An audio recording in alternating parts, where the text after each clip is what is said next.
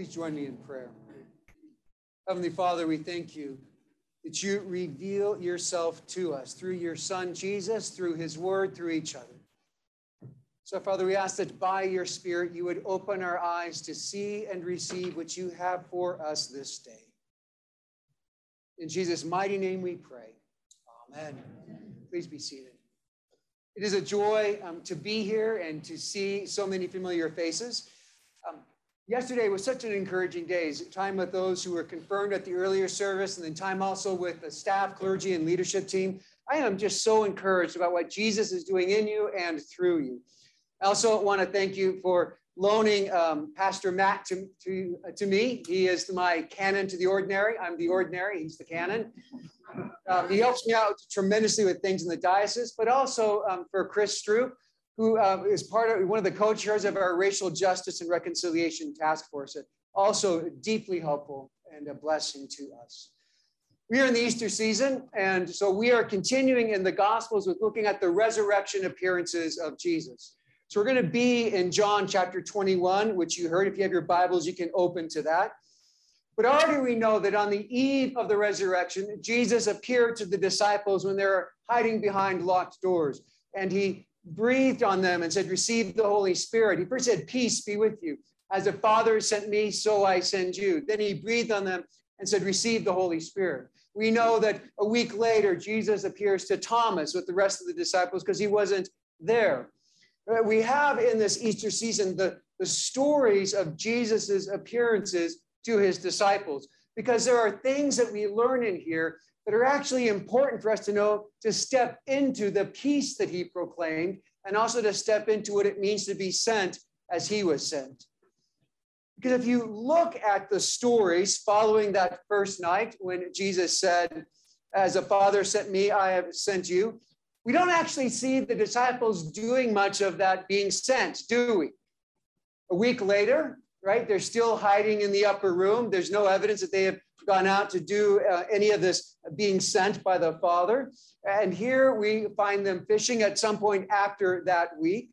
Now we need to understand a little bit of the context. Jesus does give this commission, right? As the Father sent me, I am sending you. But after that, he does breathe on them. And in verse 22 of John 20 says, receive the Holy Spirit. He is intentionally drawing on the imagery from Genesis chapter 2 and verse 7, where the Lord God took the dust of the earth, formed it into a man and breathed into it, and it became a living being. This is that picture that we, from our rebellion in Genesis 3:4, right, we are dead in our sins. And when we are dead, we can't bring ourselves to life. We need the breath of life breathed into us. This is what you see happening here. It's that picture of the Holy Spirit bringing us to life when we are dead in our sins. So why Paul can say in Romans 8:9 that you can't believe without also having the Holy Spirit, because God, the Holy Spirit, applies the work of the cross into our lives. That's what the Holy Spirit does in bringing us to life when we are dead. What you find happening in John 20 is Jesus giving them the gift of faith. Gift of faith in the resurrected, the risen Lord Jesus. And I say gift very intentionally. Faith is not something that is up to us to create or try to muster on our own. We don't have that ability. This is why Paul writes in Ephesians chapter 2, verses 8 and 9, for it's by grace you've been saved through faith, and this not from yourself. It is the gift of God, not by works that no one can boast. We don't have the ability when we are dead in our sins to stir up faith within us. We can't create it. The faith that we have is actually a gift from God. It is a gift that God gives us to apprehend what he is doing in bringing us to life, and that breath coming into us. And so we see that that what you find in John 20 is emblematic of this work of God to bring us to life, to make us new creations. We know it's emblematic because you find that when Thomas sees Jesus and he says, my Lord and my God, he doesn't say it because Jesus breathed on him and said, receive the Holy Spirit. Jesus is giving us a picture of that work of the Holy Spirit to bring us to life, to make us new creations. And in that, he is forming a new creation community. So even in John 21, there are only 7 disciples listed, but the emphasis is really clear that they are together. So the disciples have been made new. That's that picture you see in John chapter 20. But we don't actually see them being empowered to live into what it means to be sent as a Father sent Jesus. In fact, we don't see that for 50 days after the resurrection until the day of Pentecost. And once they are filled with the Spirit on the day of Pentecost, you can't contain them. Right? Before that, it's like you can't get them to do it. After that, you can't stop them from doing it. But there's a lag between this commissioning and this empowering. People will say because of Pentecost, right, that the Spirit empowering them to be witnesses, that is the birth of the church. And that's a good picture. That's a good image. So if Pentecost is the birth of the church, what you see happening in John chapter 20 is the conception. It's actually good that there's a lag of time between conception and birth, isn't it? Right? There are things to prepare, things that need to happen. And that's what we find in these stories. So there's this lag, this break of time between the conception of the church, between the commission being given and being empowered for that work, is there to teach us things. It's there to prepare us. And one of the things that we need to learn, and one of the things the disciples needed to learn, is that our worth and our identity comes from who we are in Jesus, not from what we do for him. We are so quick to assign value to others based on their accomplishments. We do that with people out in the world. They accomplish great things, and they have a value and identity that we would revere. But we also can end up doing that in relationships as well, that we assign value based on somebody's accomplishments, based on their usefulness. That is utilitarianism. Utilitarianism steals joy at every time, every junction. I think it's why sometimes marriages end, because the relationship isn't actually love, it's utilitarian. We're together as long as you do for me the things that I need you to do for me. And once you stop, then I'm done. If we have this view that God is a utilitarian God, right, that our value to him depends upon us doing good things for him, being useful to him, it also begins to infiltrate the way we relate to him as well. That actually we take a utilitarian view of God as well. They end up going together, so that we are with and for God as long as he is useful to me. Which means as long as he's doing what I want him to do, as long as he's blessing me, my life is going the way I want, then I'm there. But if he doesn't do that, then I'm out. This is why this utilitarianism, it actually robs joy at every piece. So this place of we do things out of God's delight in us. We don't do things in order to get his delight in us. We don't do things in order to keep his delight in us. To know the Father's delight in us before we do anything useful is absolutely essential. It roots us into the gospel, it roots us into the work that he has done for us. Now, another thing that waiting does is waiting can feel pretty helpless, can't it? When you can't do anything to make the waiting go away, right? You're at the whim of somebody else or something else. Waiting makes us feel helpless. And actually what that waiting does is it teaches us dependence. I can't make this move forward. I can't make this right. It actually teaches us that we are helpless and we are not in control. Now, there's a piece of both of those things that we find in today's story. So we're going to now, given that context, we're going to jump into John chapter 21. And first thing I want to say is it actually makes sense that the disciples are in Galilee, because we see in Mark 14 and Mark 16, Jesus tells them, I will meet you in Galilee. So we have in verse 3, Peter says, I'm going out to fish. It doesn't say why. Was he hungry? I don't know. They were commercial fishermen. Did they need to make some money? It could be. It doesn't say why they went out to fish, But the thing that I want you to see is what it isn't. This isn't a failure. This is not Peter saying, you know, I was sent as a father sent Jesus, I'm sent, and I don't think I'm going to do that. I'm just going to go fishing instead. I have heard sermons that actually sort of build on that, right? That God gave them this commission and they just left that behind and went fishing instead. We know that this was not a failure because Jesus does not correct them for it. He does not rebuke them for it. In fact, what you find is that Jesus actually meets them. He's revealing himself to them as they are about fishing. It is not that Peter somehow abandoned the call, gave up and went fishing, but actually what he is doing what he knows how to do. And that's actually what our call is. There are times where we're not certain of the way forward. And that can be true as individuals, it can be true as a church. What do you do in those times? Well, Scripture uses the language, you do what your hands find to do. You be faithful in doing the things that God has given you to do, that you know how to do, and you trust that God will reveal himself to you in that as you are about that. So this concept of waiting, it's not a time of inactivity, right? Waiting isn't the time to just like, I don't know what to do, and so we go into analysis paralysis.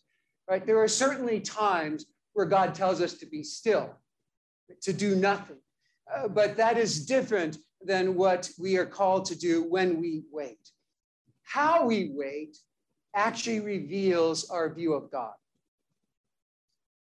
So if we think that God is poised, ready for us to make a mistake so he can chastise us, then our waiting is going to be pretty inactive. Because we don't want to do something and mess up and receive God's disappointment.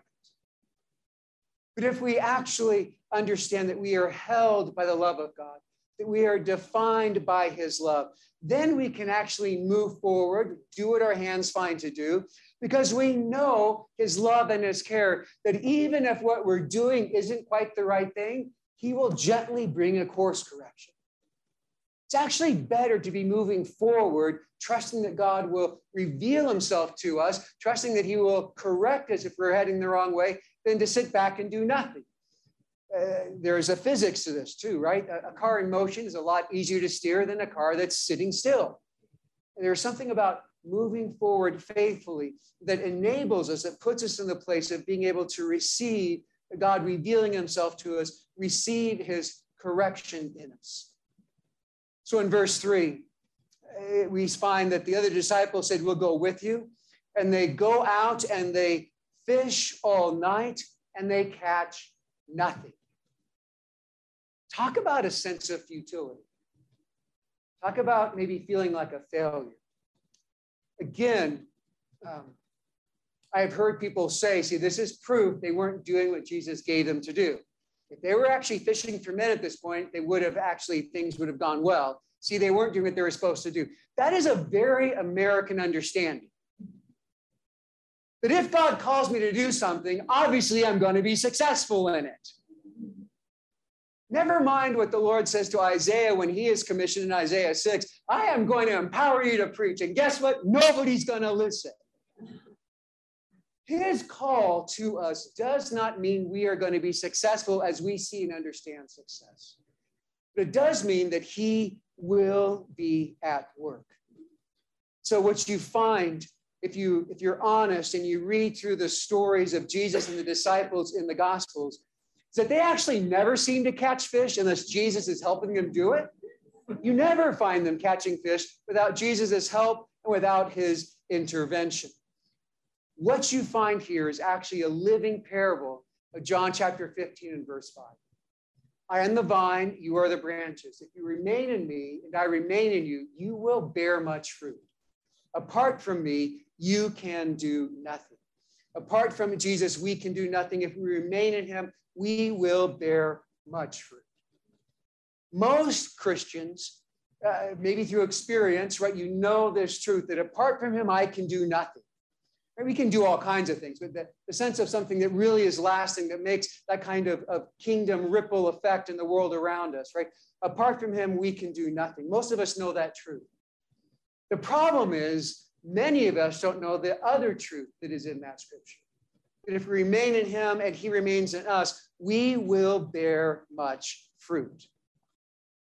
Many Christians actually live as if even with Jesus, we're not going to do much. What we do isn't very important. We might even live with the sense of, I am not worthy for Jesus to be with me. That's why I'm not going to bear much fruit. Both of those positions are a denial of the gospel. It's a denial of the resurrection work of Jesus and what he has done in making us new. And when we aren't living in the truth of the gospel, we end up living in smaller stories. We don't have the imagination to see how the way that God has made us, the way he has gifted us, can actually be part of his kingdom presence in the world around us. And when we don't live in that gospel truth, we aren't living in a dependence upon Jesus. We actually live in a dependence on our abilities or our righteousness. And the reality is both of those are pretty meager. And so we end up being held back and we don't step forward in the way that God calls us to step forward. When we look at this story, they have nothing, right? Apart from him, you can do nothing. And then we have in verse 4, Jesus standing on the shore, and he calls out to them, and the disciples do not recognize him. Now, maybe it's the distance, right? Maybe it's because he's got the resurrected body. And we do know that there's places of continuity with the resurrected body, with his previous body, but also places of discontinuity. He couldn't walk through locked doors before, right? Maybe they were kept from recognizing him. We actually don't know why they don't recognize him, because that is not the point.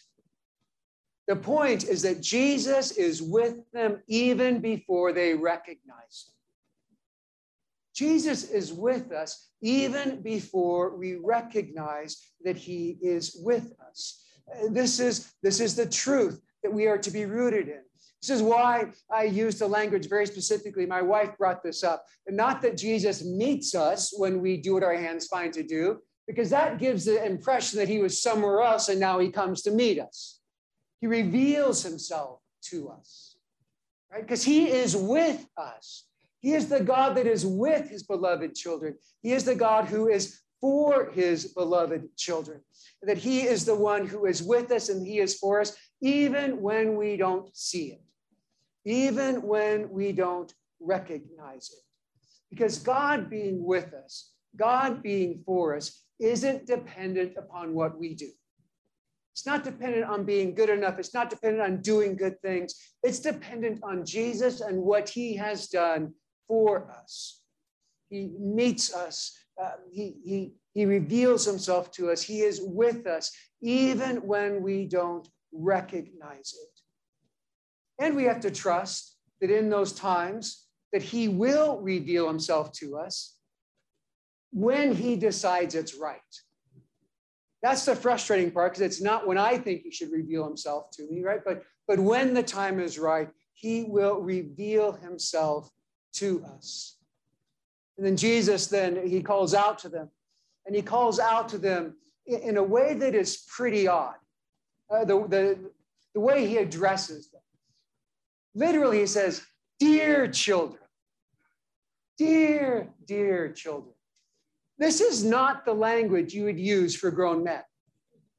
This is not the language that grown men would expect a stranger on the shore to speak to them. This is the language, the affectionate words of a father to their dearly loved child.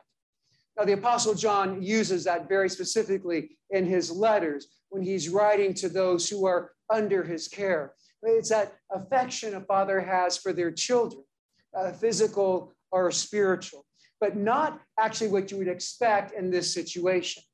But there is something that's actually important in this, because when he calls out to them in that place of dear children, what we find in that affection is that there is no sense of disappointment or chastising of them.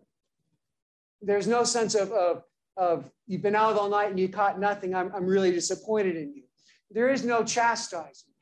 Jesus doesn't say, hey, knuckleheads, what are you doing? I told you to fish for men, not for fish. You get over here right now. There is no chastising. There is no sense of disappointment.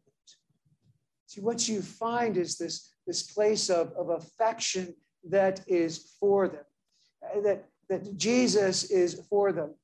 And in that, it is not that his affection is based on their success or on their failure. So this is the place of knowing that his love for us, his affection for us, it is not placed based on our success or our failure or how good we are or how good we do things. Now, Jesus, when he calls out to them, dear children, he asks a question. It's a rhetorical question. Literally, it says, dear children, you haven't caught anything, have you? And that's the way he's asking the question, right? He knows the answer. He knows they haven't caught anything. But he asks that question because it's important for them to speak the answer. There are places where we actually need to speak out our fears, our failures, the places where we feel a place of futility, so that we can again give space for the Father's love to be poured into those places, right? That we can still know that even in those, we are the dear children, that his love for us is not affected by our success or our failure. And then we have verse 6, the first of 3 commands in this section. Jesus, when they say no, he says, throw your net on the right side of the boat and you will find some. Now imagine this. You have been a fisherman your whole life. You know how to fish. You don't catch anything. Imagine how you're feeling. And then some man on the shore calls out, listen, throw your net on the other side, on the right side of the boat. Oh, I never thought of that. Geez, if only we had been fishing on the right side of the boat, we would have caught a lot of fish, right? But they do it. Again, they don't know who Jesus is at this point. This is not so much about their obedience to Jesus. It's about the authority of Jesus. He's the one who speaks and all of creation comes into being. This is speaking about his authority. So he gives this command, throw it on the other side, and they do it. Even though it might not make much sense to them at all. Jesus gives a command, and he also gives a promise that you will find many fish. And they actually do. And they have so many fish that they can't haul the net into the boat. Now, when we see this, certainly that can be that understanding of that parable, right? If you remain in me, you will bear much fruit, right? Jesus gave the command and the promise. They did what he said. And then there is this extravagance produced in the answer to that promise. There is an extravagance, an abundance in that. It reminds us of Jesus at the wedding in Cana of Galilee, where at the end of the feast, he makes 120 gallons of the best wine. If you think of the feeding of the 5,000, where they start with a few loaves of bread and a few fish, and at the end of that, they gather up 12 basketfuls. So this extravagance and abundance of God. And what we see in that is that John recognizes Jesus in the answered promise. John recognizes Jesus actually in the abundance of that answered promise. And John's the one who tells Peter, it's the Lord. Peter, who was the disciple when Jesus asked, who do you say that I am? Says, you are the Christ, the Messiah, the Son of the living God. He had to be told by John, it's the Lord. And maybe that's because there's a little work that happens late in this chapter of Peter being reinstated. Peter, being Peter, jumps into the water and swims to Jesus, right? He leaves everybody else to get the boat back to shore. The interesting thing is we have no record of any words between Peter and Jesus here. It's not that since he got there first, he actually had a monopoly and could talk to him first, and the others had to wait. There is actually no record in this account of the disciples speaking to Jesus, except for the one word no, when they didn't know who it was. The focus in this account is actually on Jesus. It's actually on his authority and his power and what he is doing. And so the other disciples, they arrive and they find that Jesus has a fire going. He's been cooking for them fish and bread, and breakfast has been waiting for them. So again, it's this picture of God's hospitality in the sense that he has gone ahead of them. He has gone before them, just as he goes ahead of us. And in verse 10, he gives the second command. He says, bring some of the fish that you have caught. Why does he give this command? He's already cooking fish for them, right? And actually, it's really clear when you read through that he's not taking the fish they caught and cooking that for their meal. The fish has already been cooked. Why is he telling them to go and bring that fish? Well, part of it, I think, is to help them understand, help them to see the abundance of that answer, right? To actually understand the extravagance of how many fish were caught. There are people that spend time trying to figure out why there were only 153, or that number 153. You can, if you look in certain places, find all kinds of interesting theories of what that number 153 means, like it's some hidden Bible code. But actually, it's not, the number doesn't have some hidden meaning. The number is actually very specific to show the reality of this miracle. It's not a fisherman's tale, right? You should see the fish that I got, right? There's a specificity to it that shows the reality of how many fish they had caught. And actually, it's not just that the disciples needed to see the abundance of Jesus's promise fulfilled. What they needed to actually see was the miracle that the net was not broken. There was an abundance of fish that came. There was an abundance that came. And what you find in this is that God enables us to receive the abundance that he has for us without breaking us. You can look at that individually, right? I think this is what Paul is writing about in Ephesians 3, when he says that he prays that God will strengthen us by the Spirit in our inner being, that we might have the fullness of Christ, that we might know the height and the breadth and the width and the depth of the love of Christ for us. We would be filled to all the fullness of Christ. Because if God didn't actually hold us together in that, the fullness of God coming into us would destroy us, right? We can't contain that. There's a sense of God enables us to receive the abundance he has for us. It's true in the church, right? As the Lord blesses, as people come to faith and the church grows, sometimes there's a fear of all these people coming. Is that going to break us? No. God enables you to receive the abundance that he gives you. He enables us to receive the abundance that he has for us without it breaking us. So we find in that there is a place of being encouraged, that there is the fullness of being able to receive all that he has for us. And then Jesus gives his third command. He says, come and eat some breakfast. So much happens in Scripture around meals. It's a place of connection. It's a place of hospitality. It's actually the high point of worship. In the Old Testament, when you would go to worship, you'd go through all the sacrifices, and the ending sacrifice, the climax of that worship service, was a fellowship meal with God, which is what this also is based on. It was a place of connection, a place of hospitality, and a place of worship. It shows God's grace, right? It shows his provision. And certainly it echoes what we see in the feeding of the 5,000, the same pieces of bread and fish. But there's something even more than that. Because of our rebellion in Genesis chapter 3, we only get food out of toil and sweat and pain.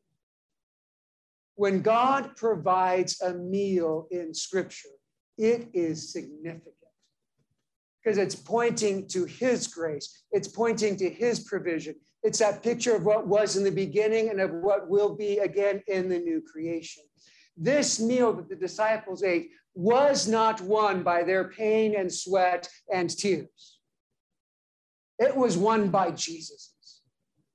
We come to this table, we come to this feast, not through our pain and our sweat and our toil, but through Jesus and his pain and his sweat and his toil on our behalf.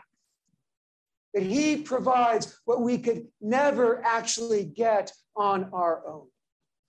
So we see that not only is it that this meal is provided by Jesus, by his sacrifice, by his pain, by his toil on our behalf, there is an access that is given in that. We have access to this fellowship with God, but what you find is it is so much more than just simply access. Right? Access to God is enough to praise him. But it is so much more than simply access. What you find in here, what you actually find again and again in the Gospels, is that Jesus is the host and he serves us. The point is made specifically that Jesus is the one that gives him the bread, that he is the one that actually gives him the fish. This speaks to the wonder and the glory that the Lord, the King of Kings, the one who commands us and we obey, is actually the one who also serves us. We are not the servants who are called in to prepare the meal and to serve the meal. Jesus is the host, and the picture is we are his honored guests. He provides, he serves us, he feeds us. See, this picture of this meal together, it's actually the climax of this section, right? Because all the little messages that we have before are held together into this piece, into this climax, that yes, we know that God is with us, even when we don't recognize that he is with us. Yes, we know that he reveals himself to us. And often that revelation of himself is through his abundance and our places of failure and our places of futility. Yes, we know that apart from him, we can do nothing. But with him, remain in him, we will bear much fruit. Yes, we know that his affection for us is actually not based on our success or failure.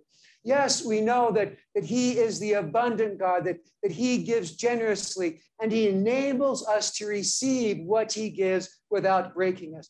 But oh, the wonder and the joy that we see that the one who is Lord of all serves us, that he cares for us, that he loves us, that we have fellowship with him.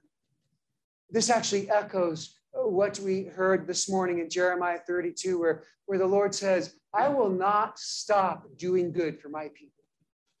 Or right after that, he says that he delights in doing good for his people, which you heard in Psalm 33, that God is faithful, right? His plans stand forever, and that the earth is filled with his unfailing love. So it's a climax of this story. It's also why this is the climax of our worship.